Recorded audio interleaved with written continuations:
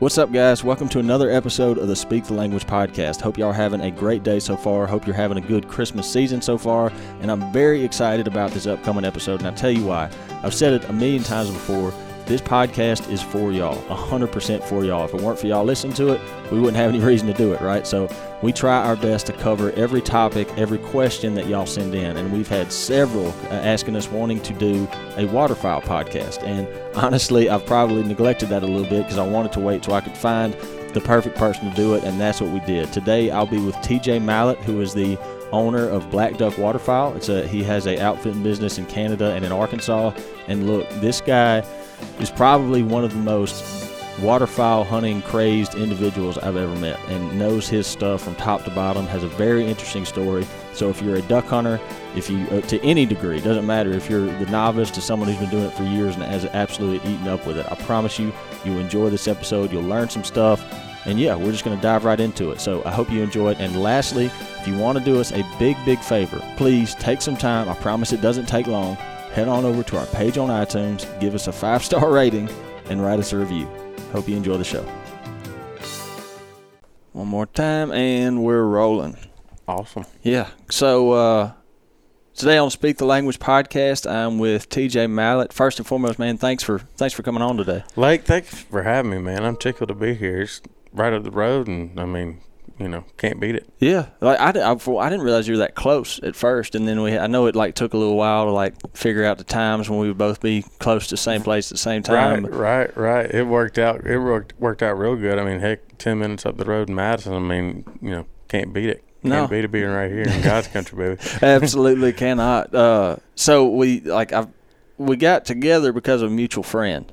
I don't know if you know that. I didn't know that. Yeah, friend? BC Rogers. Oh, yeah. BC is one of he actually married me and my wife, and BC is one of my favorite people of all time. If you don't like BC, you don't like anybody. Exactly. He's that kind of guy. And so we were talking about, and I've never heard anything but good things about you from him. And when BC says something about that, about a person, I take that at face value. So I'm like, well, he's got to be a pretty good guy then. Oh man, well that means the world come for him. And don't believe every single story he tells you. But no, but I love BC and Kim. Them and Ren and Ivy. They're great over there. Yeah. They're awesome. Kim is a trip. She's a funny individual. Absolutely, she is hell on wheels, and we love it. Ashton that's one of her favorite people of all time. Yeah. We have such a good time with them. If you can't have a good time with them, sorry about your luck. Right. So, guys, we'll get to the reason TJ's here today is like I said this before. We do this podcast. We build this thing for the people that are listening to it. Right. And several times we ask it on here. We ask it on the Instagram, the Facebook page, Primos, all that. I've asked it on my own personal pages, send us what you want to hear. And we've gotten requests for waterfowl-related podcasts of all kinds of whatsoever. Yeah. And I will stand here and say that I have neglected that for a while. I just have. Because, I grew up duck hunting. Right. Well, I started, the first time I duck hunted, I was in 10th grade in high school or something like that. Yeah. And so, I've spent a good time doing it. I love doing it. But I'm not going to claim to be, the most knowledgeable person on the subject. Right. And I understand. And, it's funny. It's, in 7th grade, I blew a dang duck call in the 7th grade talent show, and it wasn't as cool then, I promise you, as it is now. It is as it's caught on now. But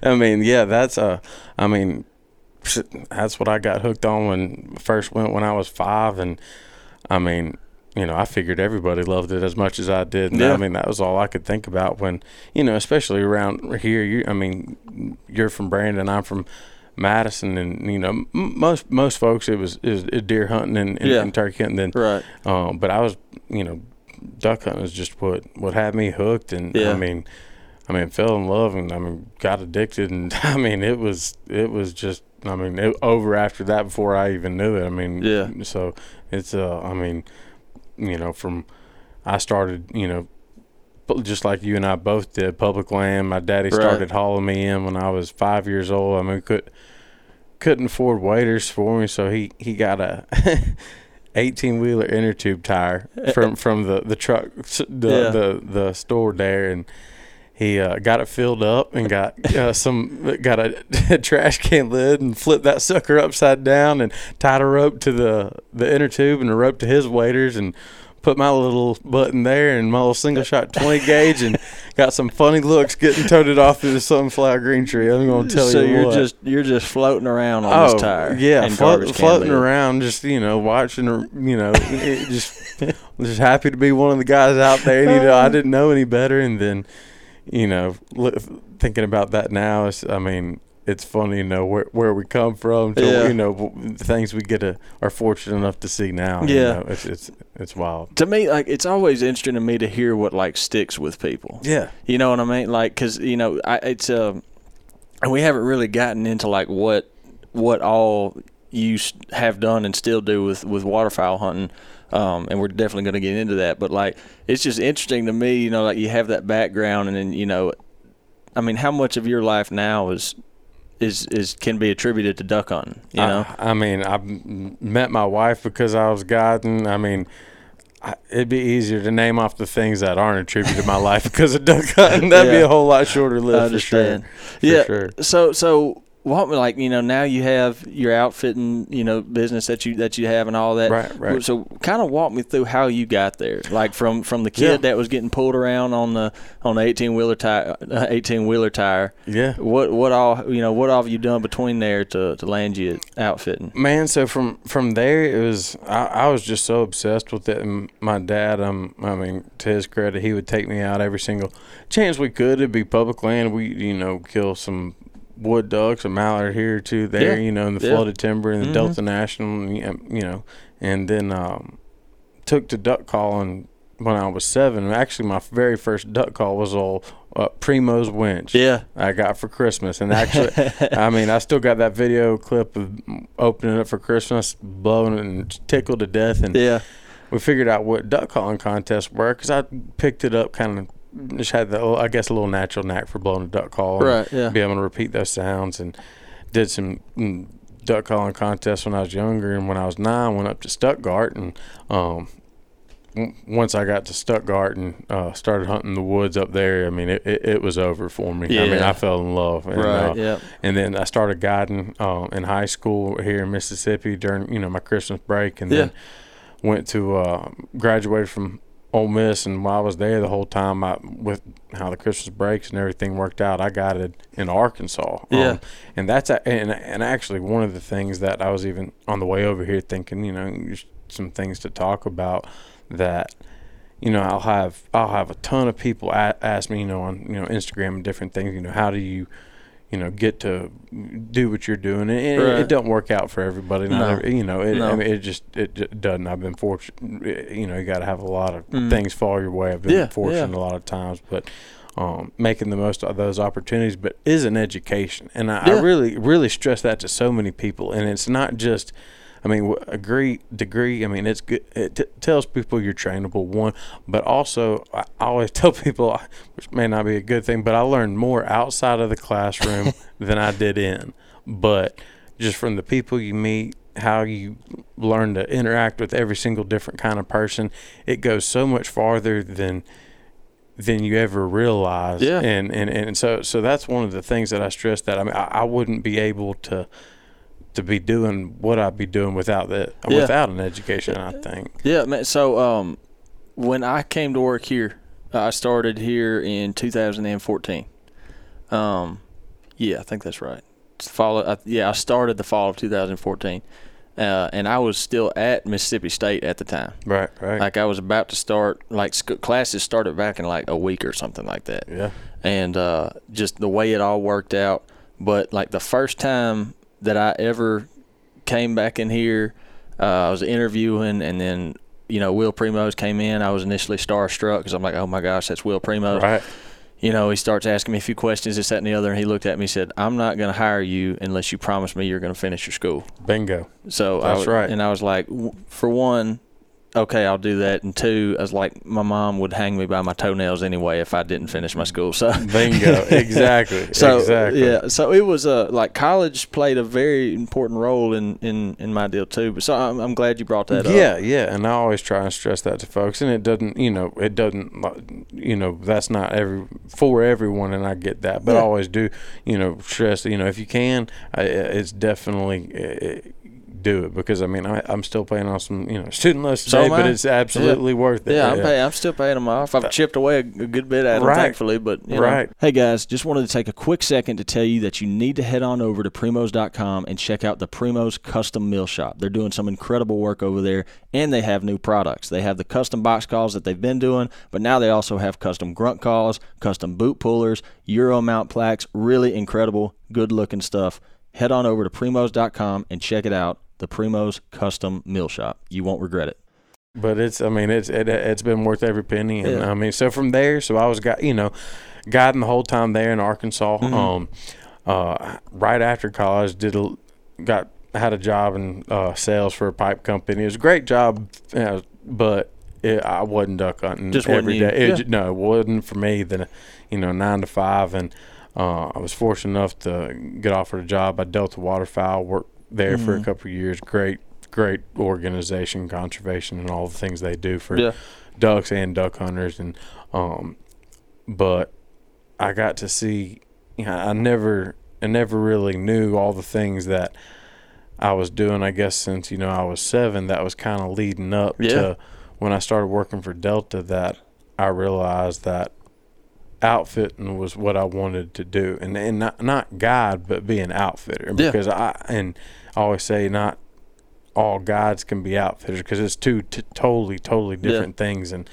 But it was a couple year process of finding how it works in Canada. You can't guide unless you own zones, and it's kind of like a share hunting club type deal. Like some have to come available, and then you buy them. So it was a few years of waiting for the right area to pop up, the right zones, and made that dive, that leap of faith, and it was a big one. But how old were you when you did that? This was 3 years ago. So I was 27, and it was leaving some security for literally the Wild West, because I promise you, up there in the middle of nowhere, Saskatchewan, it's the Wild West. And I've been fortunate enough by God and good graces that things have worked out that we're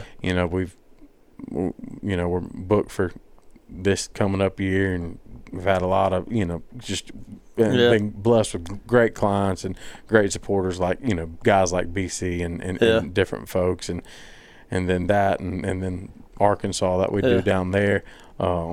It's just just kind of when those opportunities present themselves, you just got to make the most with them, and you can't. If you're really gonna do it, you got to go all in. You can't.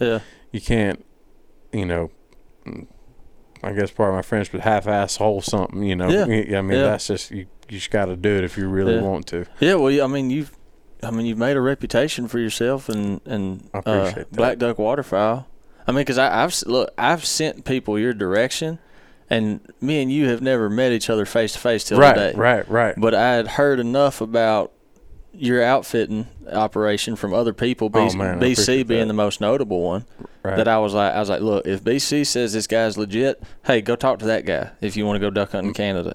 I'm humble, but I am. I really am. It's I've been fortunate to be surrounded by really great people, from guys like BC to Jim Runquist. Just people around here that just great people, duck hunters, and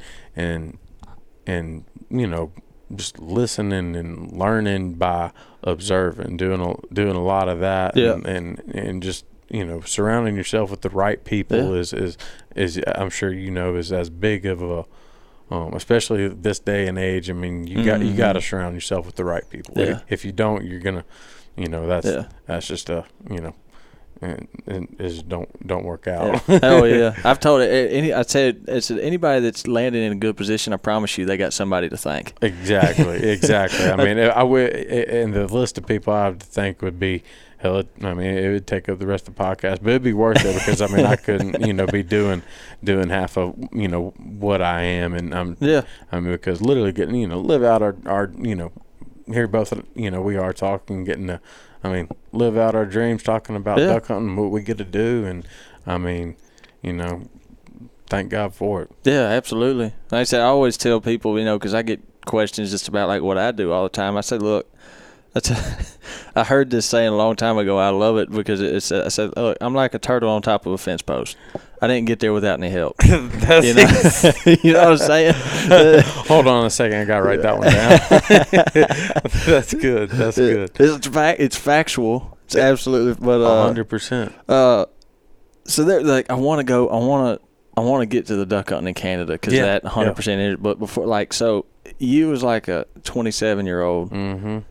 Just like you said, kind of taking a dive, just like and buying land. Is it buying a share or whatever? It's you're buying an area, and a guide license that they don't make any more or any fewer. But once I bought those, I had that area to run an outfit in. But it's been about 3 or 4 years prior driving all through Canada and figuring out freelance, where we wanted to be and knew where we wanted to be and when found some zones that popped up in there. And was fortunate enough to stumble across a really great lodge. Actually, we closed on that before we headed back down to the States. It was exciting to own a little piece of Saskatchewan. So we got it was just just something. It was kind of one of those things when you look up at God and you say, all right. All right, this is for real. Here we go. Yeah. And some things fell in place to where we're set up shop in Saskatchewan. It's still hard for me and my wife. Ashton, I could dang sure, and anyone who's ever been hunting with us knows. She's about the backbone of this operation. Could not do it without her.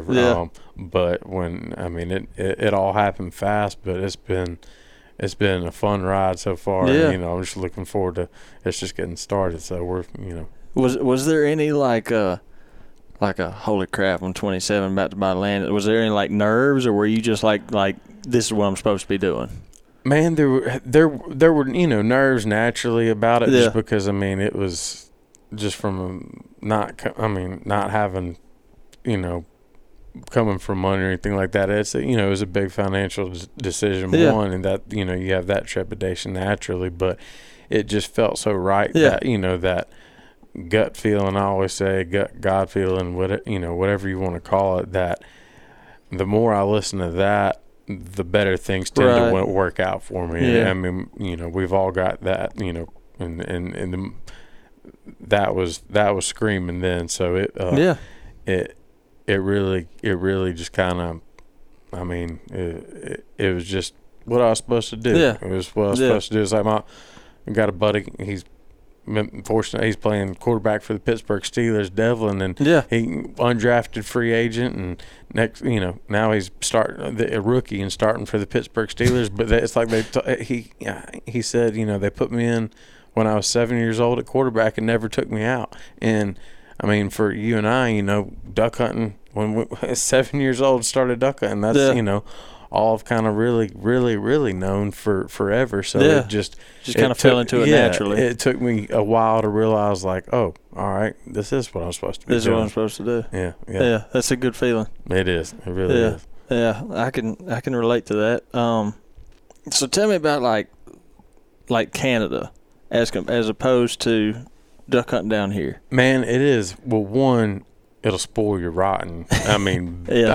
Quick, fast, in a hurry. Yeah. All I've heard is stories. I've never seen it, never done it, any of that. It's wild. Well, so you and I are, in the Delta for about a third of the year, if not more. So, imagine trying to drive out into one of those fields. Both yards you'd make it out before you got stuck.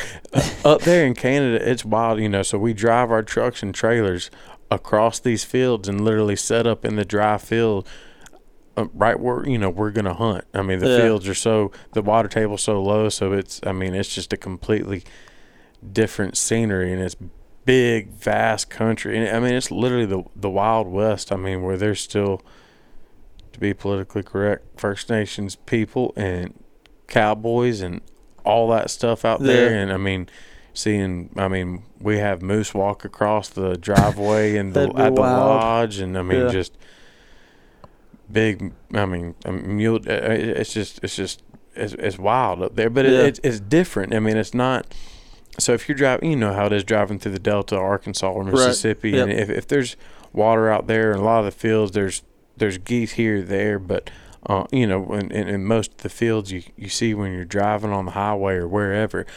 But up there, I'll have a lot of guys when they're coming into camp like, man, we didn't really see much, but the land is so vast when that's the key to success is miles on your truck and tanks of gas, and it's just covering so much ground that, and when you do find them, it's like I say, the hunting part is the easy part. It's all the other stuff that you don't see, the getting permission, having 3 guys on the road at all times, finding a field for tomorrow and the next day for 60 days, that when you find them and getting permission, that once you get in there, if you're hid, then that's the easy part. Really? And the decoys, because they hadn't.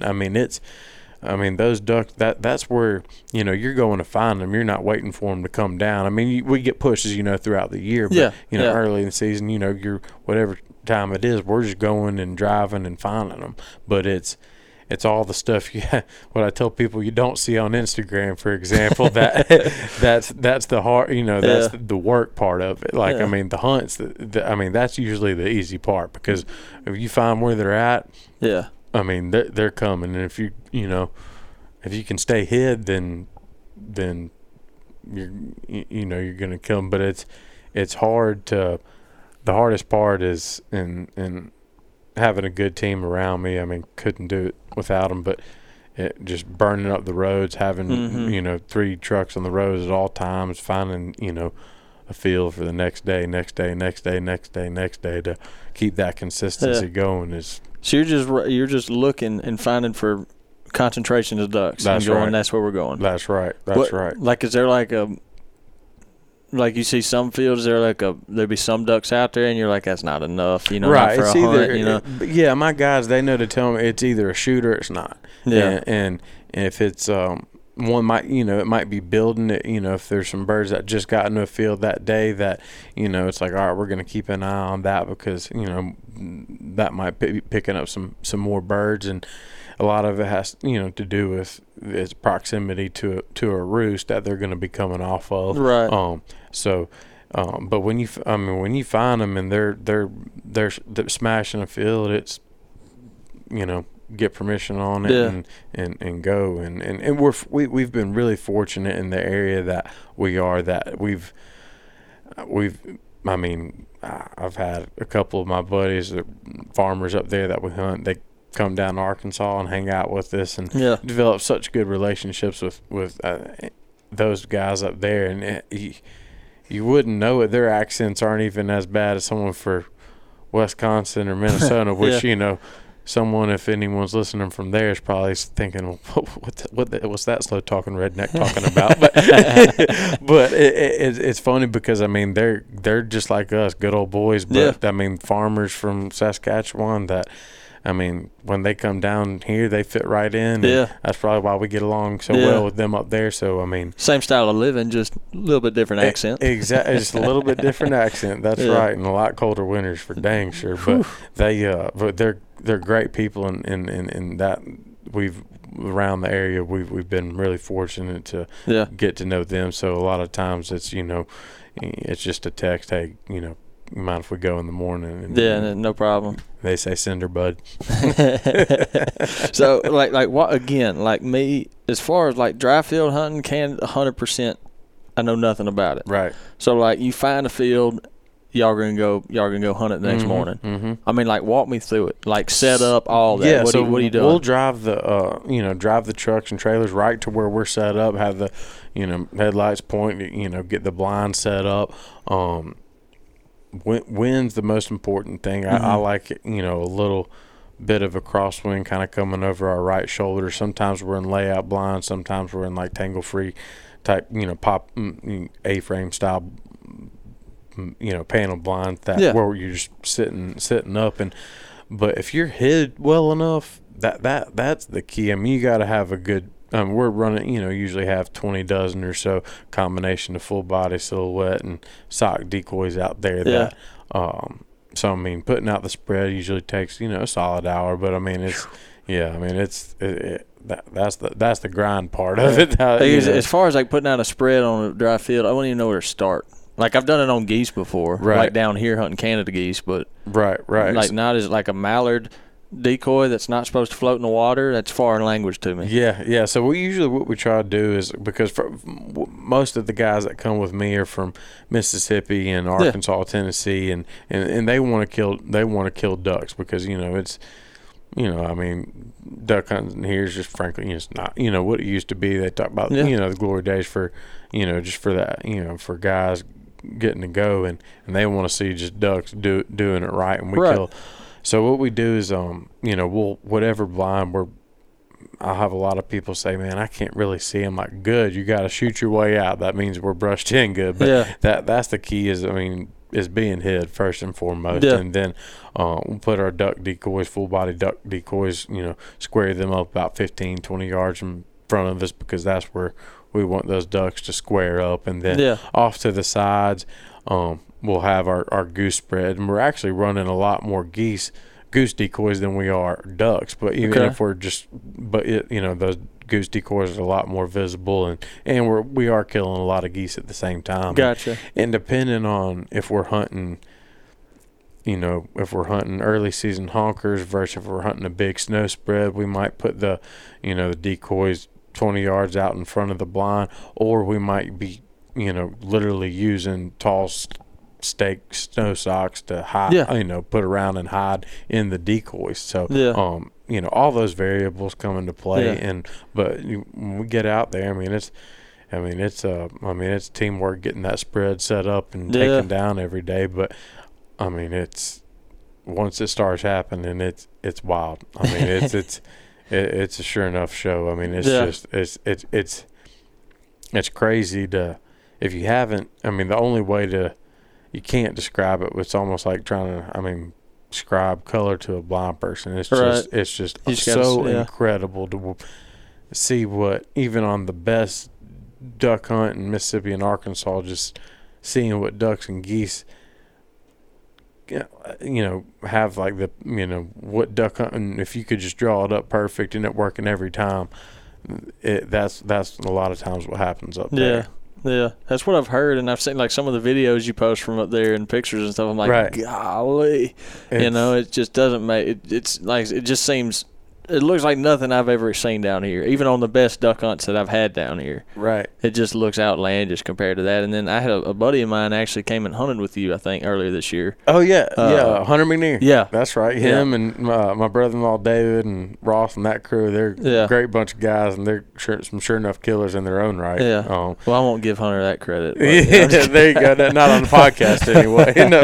No, he's good. Great guys, and they were up there with me, and they'll be up actually on the opener next year, so can watch out. There'll be something interesting, up on them. That's for sure. So how long? What's the Canada season run like, opening to close? So it actually opens up September 1st, and it doesn't close till December 15th. But by that time, usually, last year being an exception, birds are pushed out by then. So we run from September 1st to the end of October, and that's the window you can feel comfortable of. The end of October, beginning of November, winter starting to set in, and those ducks, they're starting to. They're just gone. They moved on. Yeah. So you can. Last year, could have gone, for weeks, but you just don't take that chance, because we're big on quality hunt. We always have just one group in camp at a time, and create that intimate experience, and not just numbers, how many folks we can run through type deal. And that helps a lot too. Yeah, I'm sure. For sure it does. So then after that ends, you transition from there and go down to Arkansas. That's right. We got a farm just south of Stuttgart there in Arkansas that we've got about there's 20 days kind of from where it ends up there. We come crash for a few days, and then we get most everything we get ready before we go, but there's always stuff to get ready, putting a second layer of brush on blinds and making sure the water's right in the woods. But we just do our hunts Friday, Saturday, and Sunday there to keep the pressure down, and because and especially after being in Canada, it kind of in a way changes your perspective to where I always say, don't get me wrong, we all love hunting, but I want people to come with me because, we're going to, the camaraderie, I can guarantee that part, and but I want people to come with me because I want to kill them. We're going to kill them. And you want them to have a good hunt. Exactly. I want, if I'm not tasting blood and it doesn't, something's not sitting right with me. Yeah, no, I get it. So it's running, having those quality hunts feels a lot better than, a few more checks rolling in. And it's just, and it's, you can feel as an outfitter having just that peace of mind too, knowing you're doing right by your guys, that it goes a long way with them, and just for the quality hunting, it really helps. Yeah. Tell me how how much the difference between your scouting process, and we just went over that, how you do that in Canada. Mm-hmm. How does that transition? What is your process for in Arkansas? Figuring out where you're going to hunt? Well, it's so much. It's 20 times easier, honestly. So we're on, but just because, got about 1,000 acres we're confined to, which is, a good amount of acreage, but up there it's hundreds of square miles that we're working, driving around in. So it's, we're going to be hunting, maybe one of 8 spots, and, we got a couple other spots scattered out of little farms, but, our general main area there, we've got a rest area that's key in holding ducks. Right. Not hunting the afternoon, and having a rest area to keep ducks and hold ducks throughout the year, a spot that they know they can sit and be comfortable and not get messed with. Those are really the two most important things, I think, for having a good duck farm in the southern states. That's really key because you don't shoot afternoons at all. No, gotcha. Not once until we've got a spot, spots for afternoon, or we'll go afternoon specklebelly hunting. But the quickest way to turn your place into a roost hole is shooting it in the afternoon, and it can happen quick, fast, in a hurry. If you got a place for them to rest, and you hunt till 10 o'clock on 3 of 4 days a week, you're gonna have consistent duck hunting. As when those pushes of weather come in, you can count on pushes of ducks coming in. And if it doesn't, then you need to find another lease. See, I'm glad to hear you say that, though, because I'm sure you've heard it too. There's people debate back and forth on that. Somebody like, you shoot them in the afternoon, it doesn't matter. But I couldn't disagree more on that one. It's afternoon hunting, because people ask me, second after shooting light, they're pouring into my place when I'm out there. And I was like, well, you're hunting in the afternoon. When they get in there, it gives them all, the rest of the day to get in there and get comfortable, and they're going to come back steady in the morning. Some mornings are going to be better than others, but it's going to be consistent. Don't, kind of, for lack of a better term, blow your load all at once, and shooting them up in the, afternoon for the first, week or two of the season, and then, they're coming in at dark, and that's it, and leaving out in the morning and going somewhere else. So that's the way to, especially with how duck hunting is these days. That's just what you got to really do to stack the odds in your favor. In my opinion, don't mean it's right, but that's just from what I've seen is the way. I mean, to kind of prolong, sustained success on whatever piece of ground you're hunting. Yeah, well, I mean, it's obviously worked for you. Yeah, we've been fortunate enough to where, I mean, it has. It's been a good formula for success. Is, you know, not over pressure, not hunting the afternoons, and have a place for them to stay comfy. Then you're gonna, you know, have consistent shooting. Yeah, and for sure. How much you hear this, or I've heard this like down here all the time? They're like, man, and you can answer it because you've done both. They say like when the birds get down here, you know, in Canada when they haven't been hunted yet, and then when they make it down here, they're so much more call and decoy shy.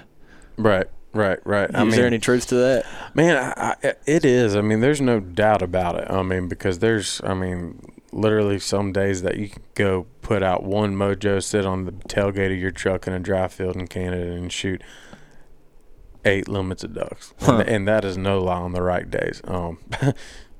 And seeing that, I mean, it's crazy. But I mean, literally, I mean, but the pressure does affect them, and especially the later in the season it gets. I mean, even when I'm doing my commercial hunting or hunting in the public woods at the end of the season, I've got 6 of my best looking decoys, a jerk string, and just doing and clucking, feeding, quacking at them, and not calling hard at them, because I mean that pressure's there, and they're sure. You know, I don't buy into the short stopping the ducks as much as but the fly the pressure, absolutely. I mean, and you gotta you know, adapt with that. Earlier in the season, we're calling more at them. They're more call responsive. When I say what I say is when the leaves are on the trees, you can call at them more. Run bigger spreads, and then as the leaves come off, cut down on your call and cut down on, you know, maybe the size of your decoy spread, and making it more lifelike, and that goes a long way, because you don't have to. Numbers aren't always better, especially down here. I mean, if you're, you know, literally sometimes 9 of the right looking decoys can be sometimes the best thing in that and a jerk string. And sometimes over calling is huge. I mean, I've got a spot where, you know, the like big blind we hunt call the point, and they're coming, and it's I mean, even if I saw them, you know, decent on a duck call, that I mean, they're coming, and you know, if they're coming, let them come on. I mean, it's interesting to hear you say that from someone who has a background like duck calling like you do. Oh yeah. But I can remember, like, when I was first getting into duck hunting, and I figured, like, I probably sounded awful, but when I figured out how to, like, I thought I sounded halfway decent. Right. Boy, I was quacking I just nonstop. Oh yeah, it's kind of, I mean, I can't sing for a lick, but I'm sure if I was a good singer, I'd want to hear myself sing. It's kind of like, like that. Yeah. Well, and then I can remember, you know, as I started getting a little bit older, starting to figure it out, you know, kind of like you said, like, if the ducks are coming, then why are you, you know, don't.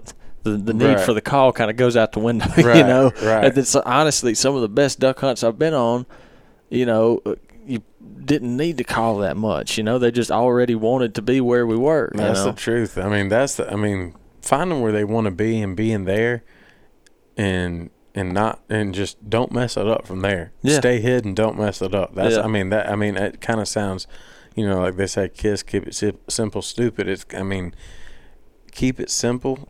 Literally stay if that's probably the, you know, you never go to a place, there's just, you know, hunting etiquette of, you know, y'all guys need to be brushed up better and stuff, but that's probably the biggest thing is concealment, especially down here. Is you, I mean, go overkill on wherever you're hiding, and I mean, a lot of times it doesn't have to match exactly what you're, you know, the terrain, I think, as much as long as you're covered, because there's different kind of trees that grow up on everything, but you got to stay covered, keep your dang head down, and you know, and you know, just have a lifelike spread of what you saw there the day before, and you know, you'll kill ducks. Yeah, that's probably one of the most common mistakes I see is people underestimating how good they can see. Yeah, just like thinking, oh, I'm hidden good enough. Like, no, you're not. One of the things that made me be even more picky towards that is now, like, when we filming a duck hunt is probably not probably when we film a duck hunt, that's the most difficult thing that we do as far as filming. I believe it. Elk, deer, turkey, whatever. That when we do a duck hunt, it is a full scale production. Mm-hmm. Pardon the pun a little bit there, but I mean, like, it is a as far as like hiding the cameras, getting everything hid, it's like it has to be done right. Yeah. Or it's just not going to work. That's right. And I've heard some logic from I think it was Jake Latondras and Jimbo talking about it, but it literally, because if you think about it, it's a big eye looking at them at the sky, and you got to have that on them to. So it's tough. Yeah. I credit, and this is one thing I'm not. I've got a iPhone that if you saw it posted by me, that's what it was taken on. But credit to you camera guys, because that electronic part of the brain, I didn't get as much of it as y'all did, because touche. That's art in itself, man. Well, look, like, I'll tell you, probably, like, I don't know, and I'll just pull a number out of the air that I think is kind of close to it. Like, probably for every duck hunt you see on a Primo show, right? There's probably probably 1 out of 4 work. Hey, don't feel bad, because that's every other duck hunting show I've talked to too. Yeah, it's just so much. It's like the room for error is like so big there. It's just like something you think you're hid good and you're not. And this, like, mallards are the worst. You'll have every now and then you'll have some gadwalls or spoon, shovelers come in and save the day. They're like decoys.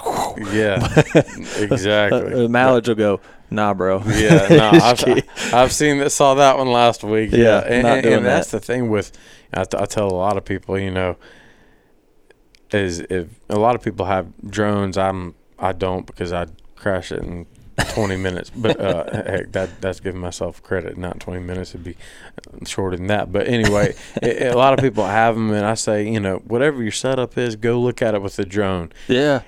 And usually when they do, they bring about 4 or 5 more brush loads of brush, because from that bird's eye view of what those ducks are looking at, that in vertical brush, believe it or not, kind of when you're stacking up on a blind and it's sticking up, makes it look more boxy than when you actually lay it on top, which is kind of something I've noticed just looking, at a bunch of different videos and things. But if you have one of those, utilize it to see what those ducks are seeing, because you'd be surprised how much one shining face can ruin a hunt. So we were this is like drones have updated since then, but I can remember one day we were duck hunting at Cottonmouth, and we killed a few ducks, but we swore up and down we were hid.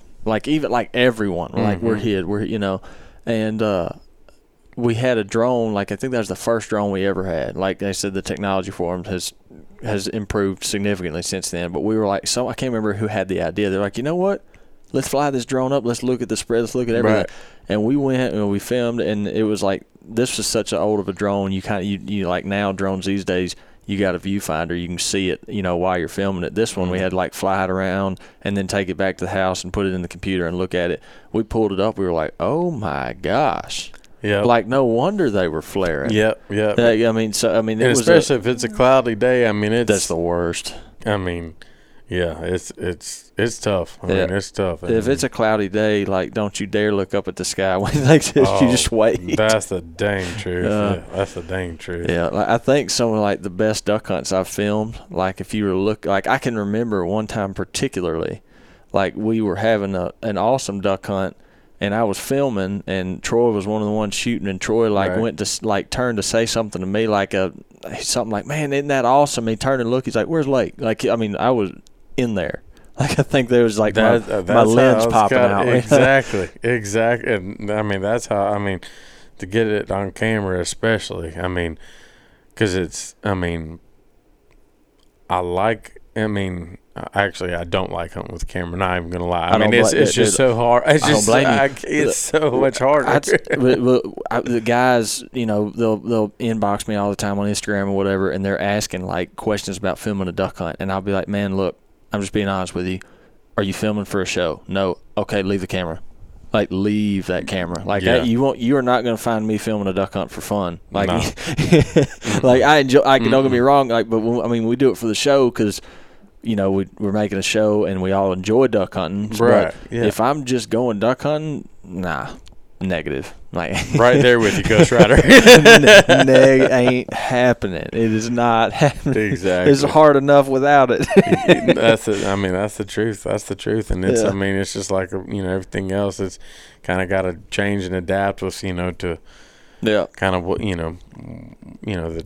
whatever the migration kind of sends our way. And, but so far it's been a good one, and I think a lot of people around the state and Arkansas and Louisiana, other places are having a pretty good solid start to the season here in the South. I think it's gonna. I mean, it's not going to be any worse than last year. It can't be any worse. That was the worst I've seen. Yeah. But it's already looking better. Yep. It's already, there's been we've had a few good shoots, and like I said, I'm looking forward to it. Yeah, I think so anyway. I'm trying to think if I left anything out. Oh, I've already had you for 43 minutes, man. Really? It's a time warp in here. No kidding. Good time goes by fast when you're having fun, I reckon. Yeah. What do you think about, like, I heard you talk about, like, jerk string and, like, mojos or whatever. Mm-hmm. Like how important to you is having some movement on the water? Very. And a jerk string's way more important than a mojo, and especially now in Mississippi. If you feel like you got to use a mojo, and I will sometimes too, put it behind something. Go put it behind a bush. Go put it behind a tree for when those ducks are finishing, because they don't want to.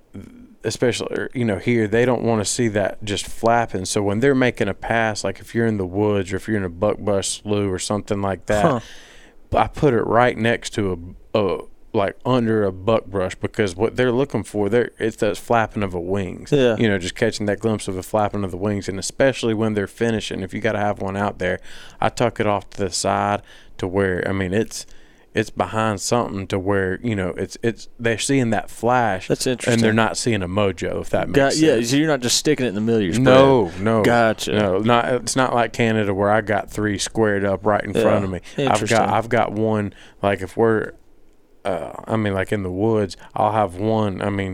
It's not even in our hole. It's off to our side, off on our farm. It's off to the side in the woods where we'll see a little bit of flashing, through the canopy, and I still got that on a remote. And when they're about they're a pass or two from giving it up, I turn it off. Really? Yo, yeah. A mojo, I think now just, and that goes for mallards, and that's what we're offering.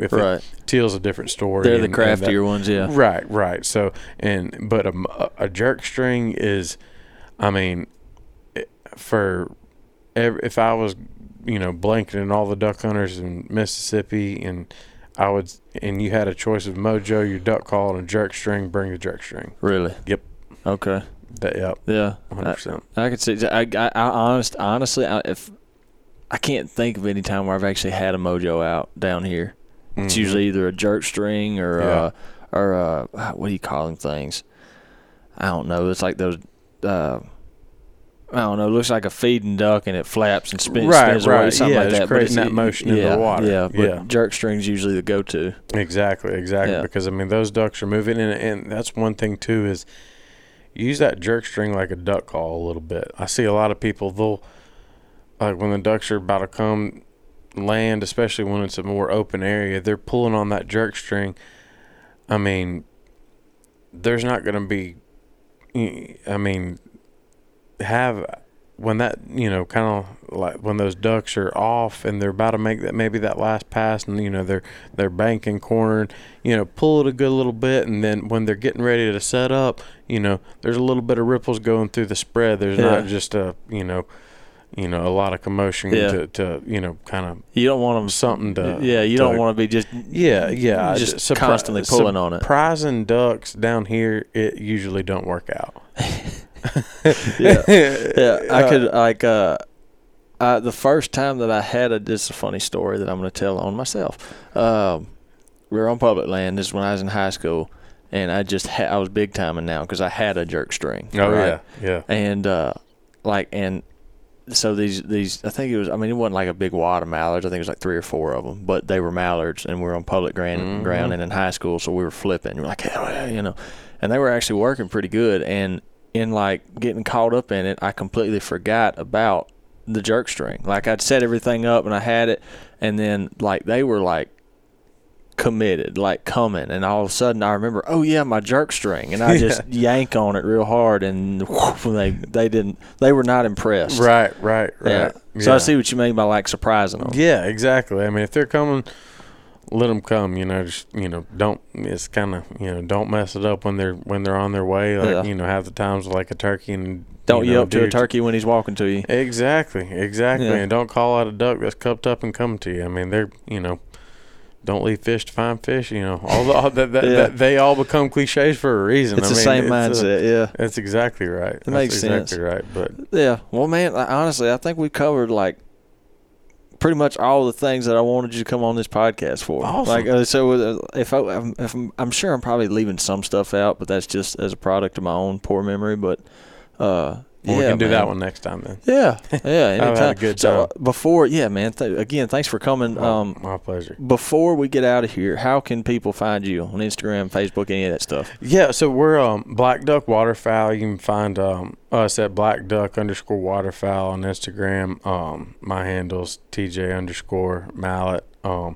Facebook, any of that sort. Any of the social media platforms. Right. Yeah. These days you just type in Black Duck Waterfowl, and we got our website too is also blackduckwaterfowl.com. Gotcha. So any of that, and I'm easy to get a hold of. So I never mind answering questions about other than where other than GPS coordinates, I'll help you out. I understand. Yeah, and when we post this, we'll tag you on everything so people can find it and all that. Great. Yeah, but anyhow, man, yeah, sure. I sure enjoyed it. Oh, man, this has been great, and it sure as heck don't feel like an hour. I feel like we've been talking about 5 minutes. Yeah, I know it. Things happen when you talk about fun stuff like hunting and all that. But yeah, no kidding. Guys, that's going to do it for us today. Hope y'all enjoyed it. Again, look up TJ on Instagram and Black Duck Waterfowl. As always, if you have any more questions, the Primos Facebook page, Primos Instagram page, my personal page, whichever one you want to do, doesn't matter. I promise you we'll get to it and see it in some sort of fashion. But yeah, that's it. Thank you for listening to the Speak the Language podcast.